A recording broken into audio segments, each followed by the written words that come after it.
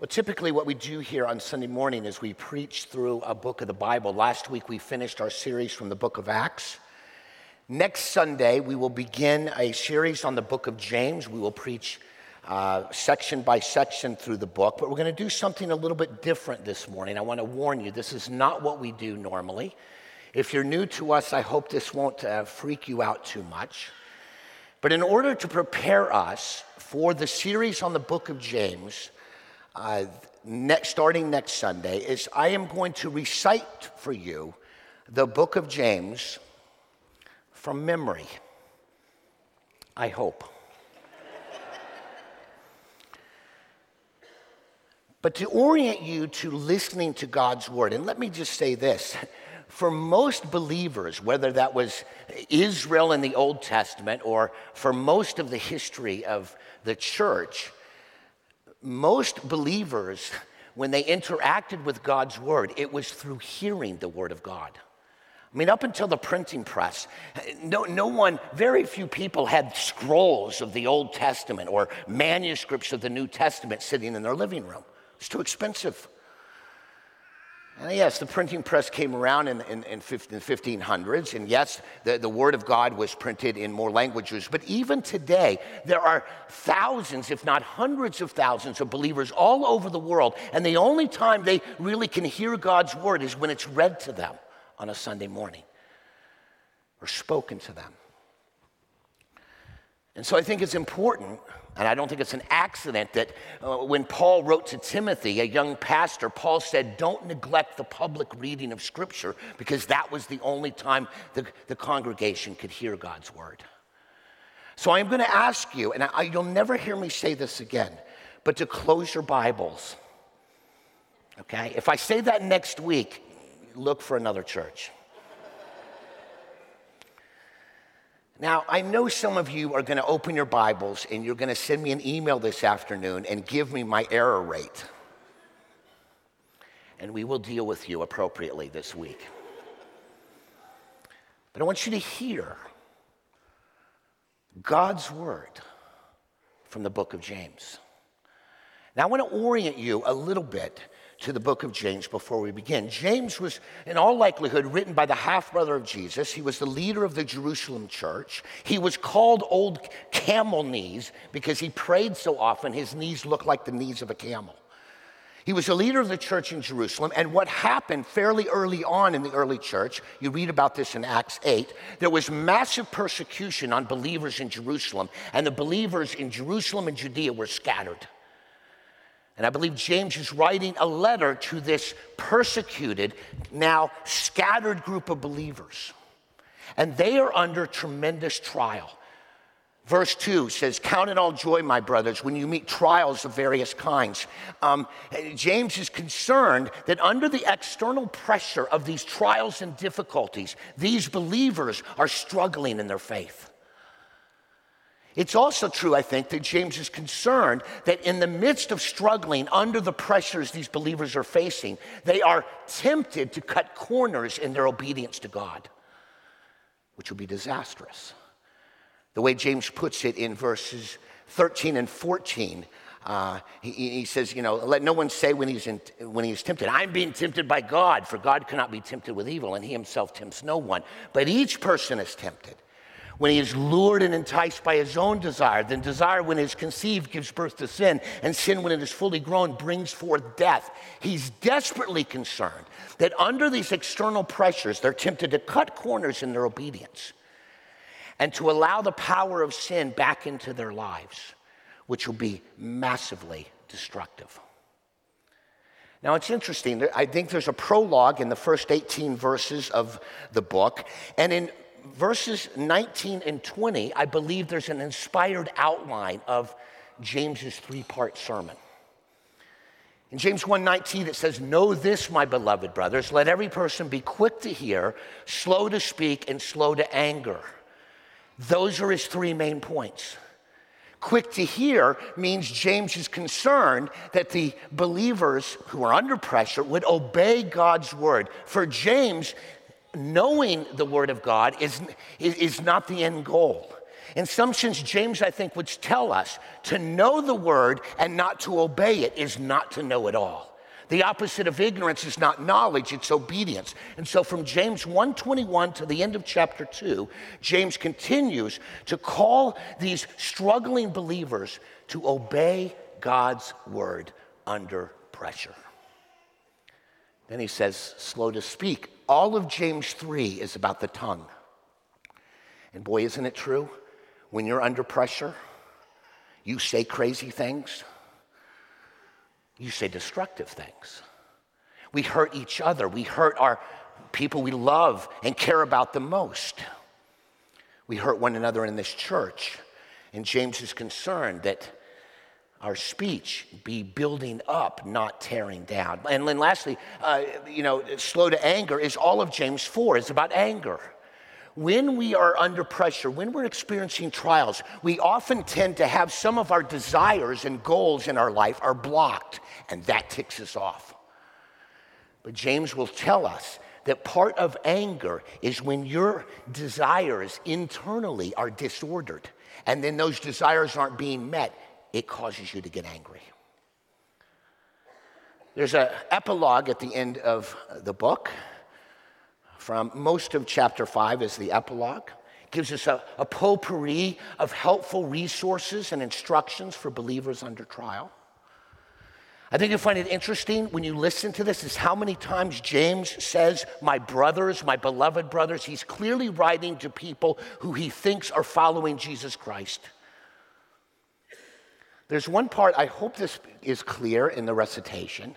There's actually an objector comes out. It's in chapter 2 when you'll know the section, which is, what good is it, my brothers, if someone says he has faith but does not have works? And James will go on. And then out of the blue, James will say, but someone will say, you have faith and I have works. Show me your faith apart from your works, etc. It's like James directly confronts an objector.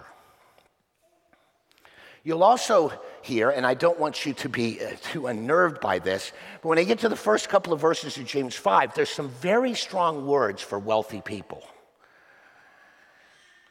And yes, there may have been wealthy people. More likely what James is doing in that section, he's talking about the wealthy people that are oppressing the minority Christian community. And he's reminding them that in the wealth of these oppressors, God will deal with them in due time. One last thing. Starting next week on Sunday, we're going to put together a blog every Sunday. And it's going to give you a little Bible reading plan through the week. You'll be reading the text we just preached on. You'll be reading some New Testament passage, Old Testament passage, something to do with Jesus that connects with the text. You'll also be given a Bible reading to prepare you for the next sermon. There'll also be some discussion questions, and I really want to encourage you not only to do this personally, but to find somebody else, a small group, your family, a friend, a classmate, and talk together about the book of James. So that together in community, you can be discerning what God might be asking you to do. So let me pray for us.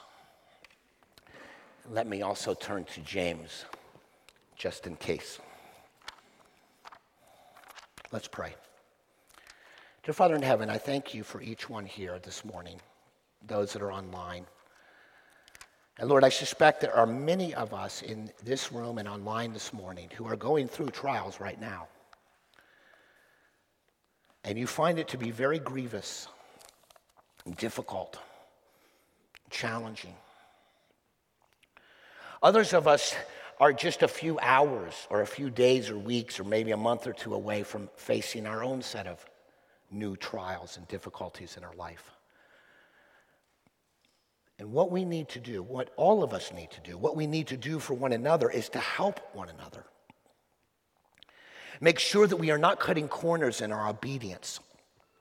We need to be viewing trials the way God views trials, not as irritants or obstacles, but actually as the way forward in becoming more like Jesus Christ.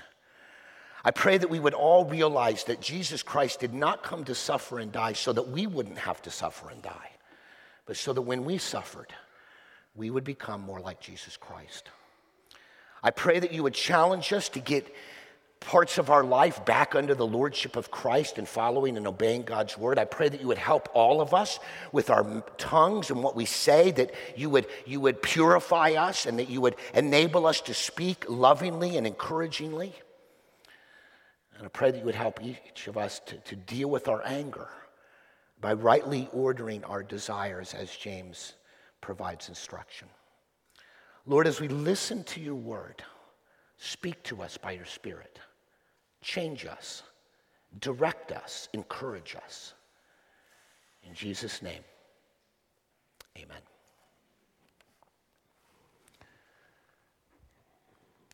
James, a servant of God and of the Lord Jesus Christ, to the 12 tribes in the dispersion.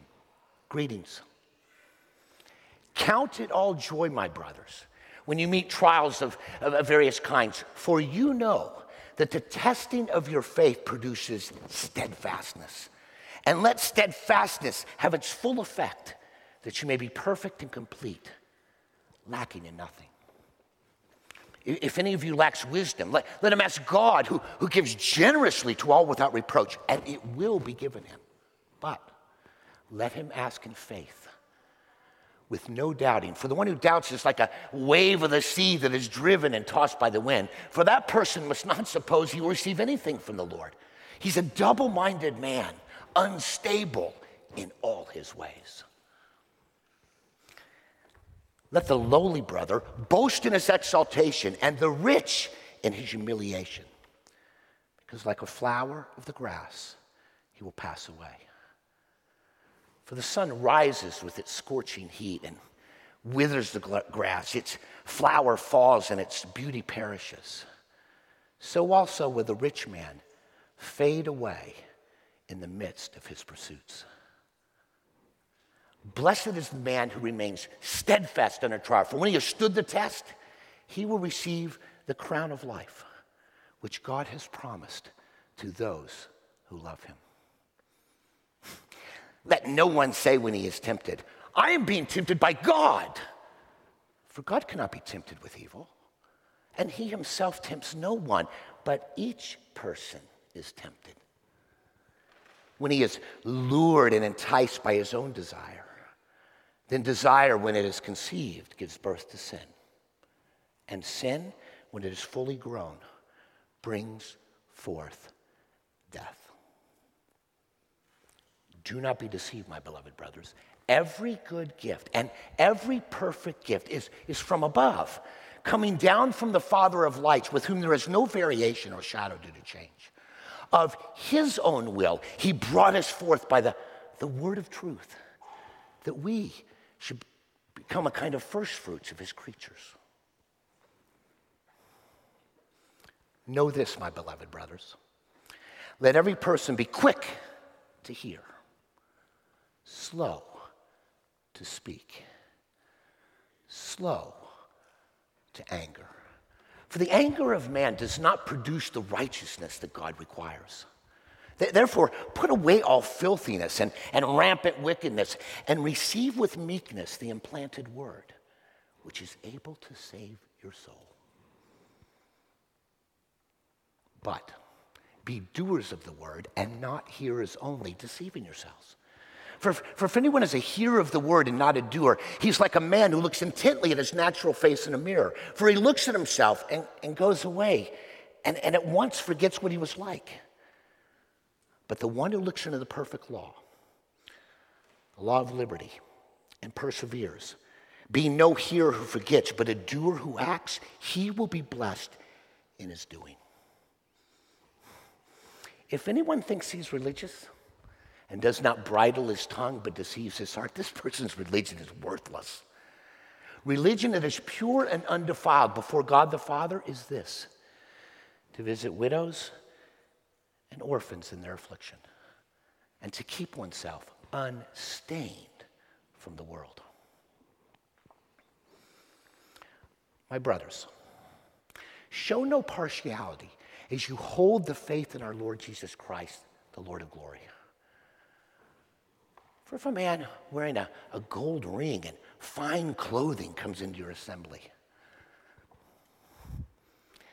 and a poor man in shabby clothing also comes in, and if you pay attention to the one who wears the fine clothing and say, you sit here in a good place, while you say to the poor man, you stand over there or sit down at my feet. Have you not then made distinctions among yourselves and become judges with evil thoughts? Listen, my beloved brothers, has not God chosen those who are poor in the world to be rich in faith and heirs of the kingdom which he has promised to those who love him? But you have dishonored the poor man. Are not the rich the ones who oppress you and the ones who drag you into court? Are they not the ones who blaspheme the honorable name by which you were called? If you really fulfill the royal law, according to the scripture, you shall love your neighbor as yourself, you are doing well. But if you show partiality, you are committing sin and are convicted by the law as transgressors.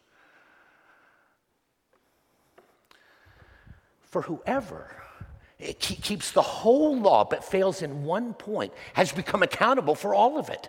For he who said, do not commit adultery, also said, do not murder. If you do not commit adultery but do murder, you have become a transgressor of the law.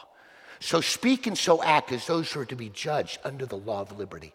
For judgment is without mercy to one who has shown no mercy. Mercy triumphs over judgment. What good is it, my brothers, if someone says he has faith but does not have works?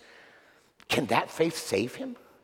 If a brother or sister is poorly clothed and lacking in daily food, and one of you says to him, go in peace, be warmed and fed, without giving them the things needed for the body, what good is that?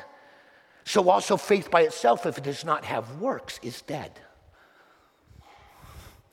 But someone will say, you have faith and I have works. Show me your faith apart from your works, and I will show you my faith by my works. You believe that God is one, you do well. Even the demons believe and shudder. Do you want to be shown, you foolish person? The faith apart from works is useless. Was not Abraham our father justified by works when he offered up his son Isaac on the altar? You see that faith was active along with his works, and faith was completed by his works. And the scripture was fulfilled that says Abraham believed God, and it was counted to him as righteousness, and he was called a friend of God. You see that a person is justified by works and not by faith alone. And in the same way, was not also Rahab the prostitute justified by works when she received the messengers and sent them out by another way? For as the body, apart from the spirit, is dead, so also faith apart from works is dead. Not many of you should become teachers, my brothers. For you know that we who teach will be judged with greater strictness.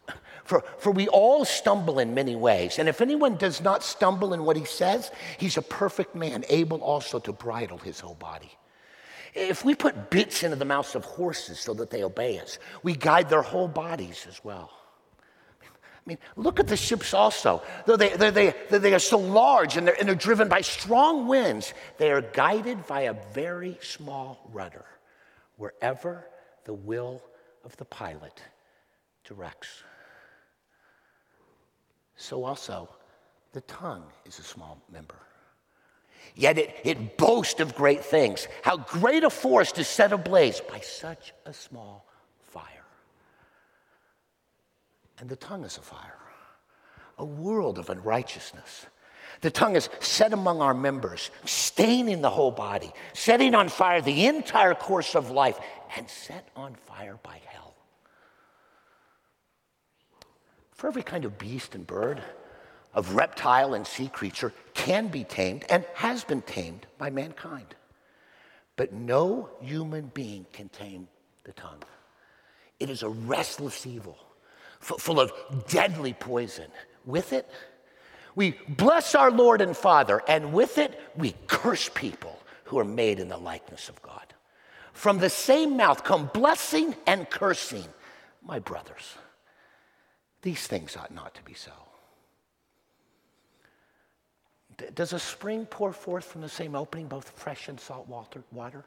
Can a fig tree, my brothers, bear olives, or a grapevine produce figs? Neither can a salt pond yield fresh water. Who is wise and understanding among you? By his good conduct, let him show his works in the meekness of wisdom. But if you have bitter jealousy and selfish ambition in your heart, do not boast and be false to the truth. This is not the wisdom that comes down from above. It is earthly, unspiritual, demonic. For where jealousy and selfish ambition exist, there will be disorder and every vile practice. But the wisdom from above is first pure, then peaceable, gentle, open to reason, full of mercy and good fruits, impartial and sincere. And a harvest of righteousness is sown in peace by those who make peace. What causes quarrels? What causes fights among you? Is it not this, that your passions are at war within you? You desire and do not have, so you murder. You covet and cannot obtain, so you fight and quarrel. You do not have because you do not ask. You ask and do not receive because you ask wrongly, to spend it on your passions.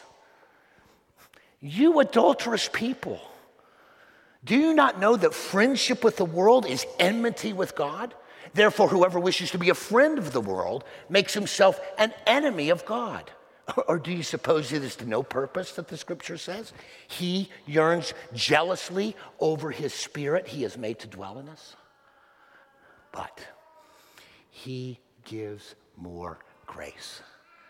Therefore, it says, God opposes the proud but gives grace to the humble. Submit yourselves, therefore, to God. Resist the devil, and he will flee from you.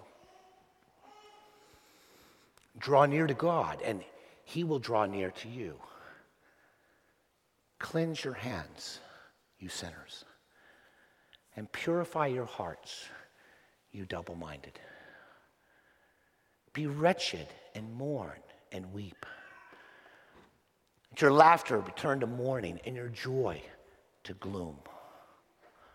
Humble yourselves before the Lord, and he will exalt you. Do not speak evil against one another, brothers. The one who speaks against a brother or judges his brother speaks evil against the law and judges the law. But if you judge the law, you are not a doer of the law, but a judge.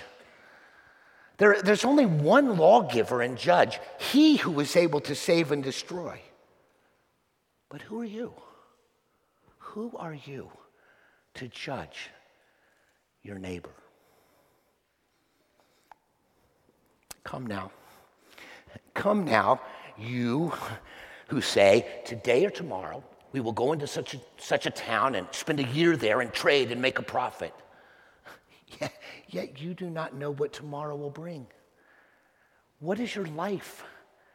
For you are a mist that appears for a little time and then vanishes. Instead, you ought to say, if the Lord wills, we will live and do this or that. As it is, you boast in your arrogance. All such boasting is evil. So whoever knows the right thing to do and fails to do it, for him it is sin.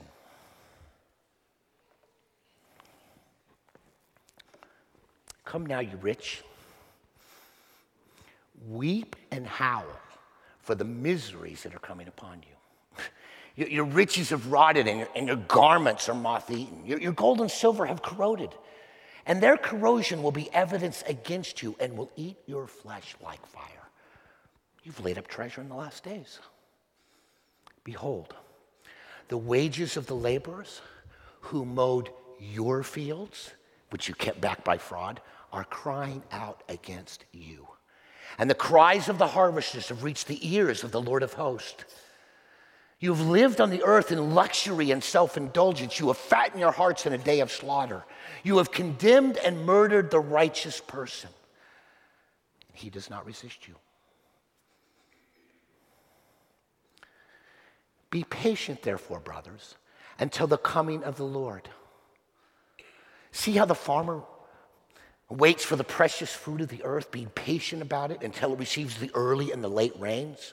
You also be patient. Establish your hearts, for the coming of the Lord is at hand. Do not grumble against one another, brothers, so that you may not be judged. Behold, the judge is standing at the door. As an example of suffering and patience, brothers, take the prophets who spoke in the name of the Lord. Behold, we consider those blessed who remained steadfast.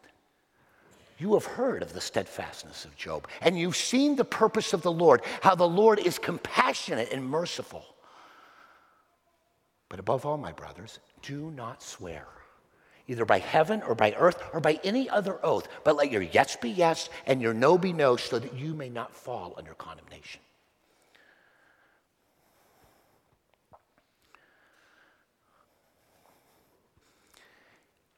Is anyone among you suffering? Let him pray. Is anyone cheerful? Let him sing praise. Is anyone among you sick? Let him call for the elders of the church and let them pray over him, anointing him with oil in the name of the Lord.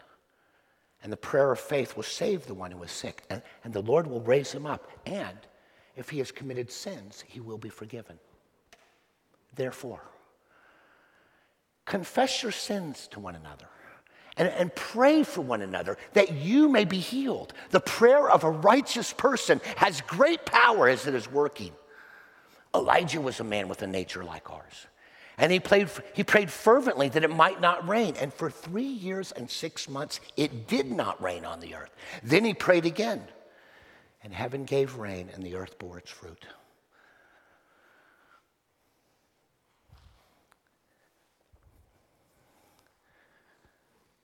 My brothers, if any one of you wanders from the truth and someone brings him back, let him know that he who brings back a sinner from his wandering will save his soul from death and cover over a multitude of sins.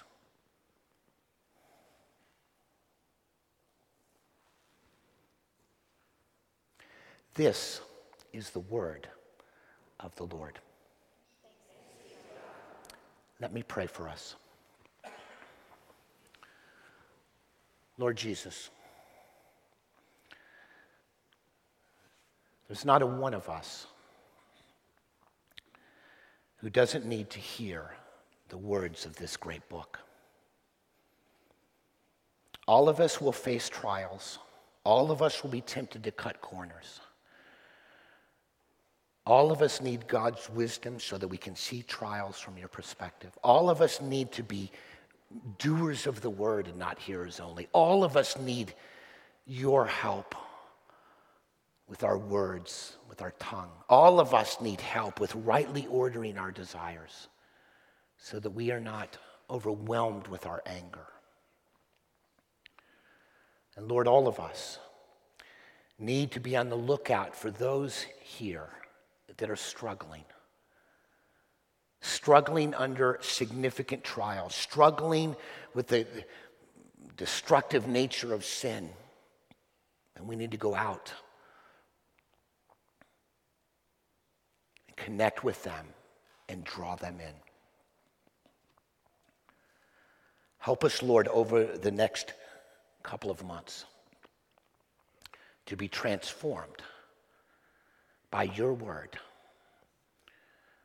from the pen of James, the half-brother of Jesus. We pray this in Jesus' name. Amen.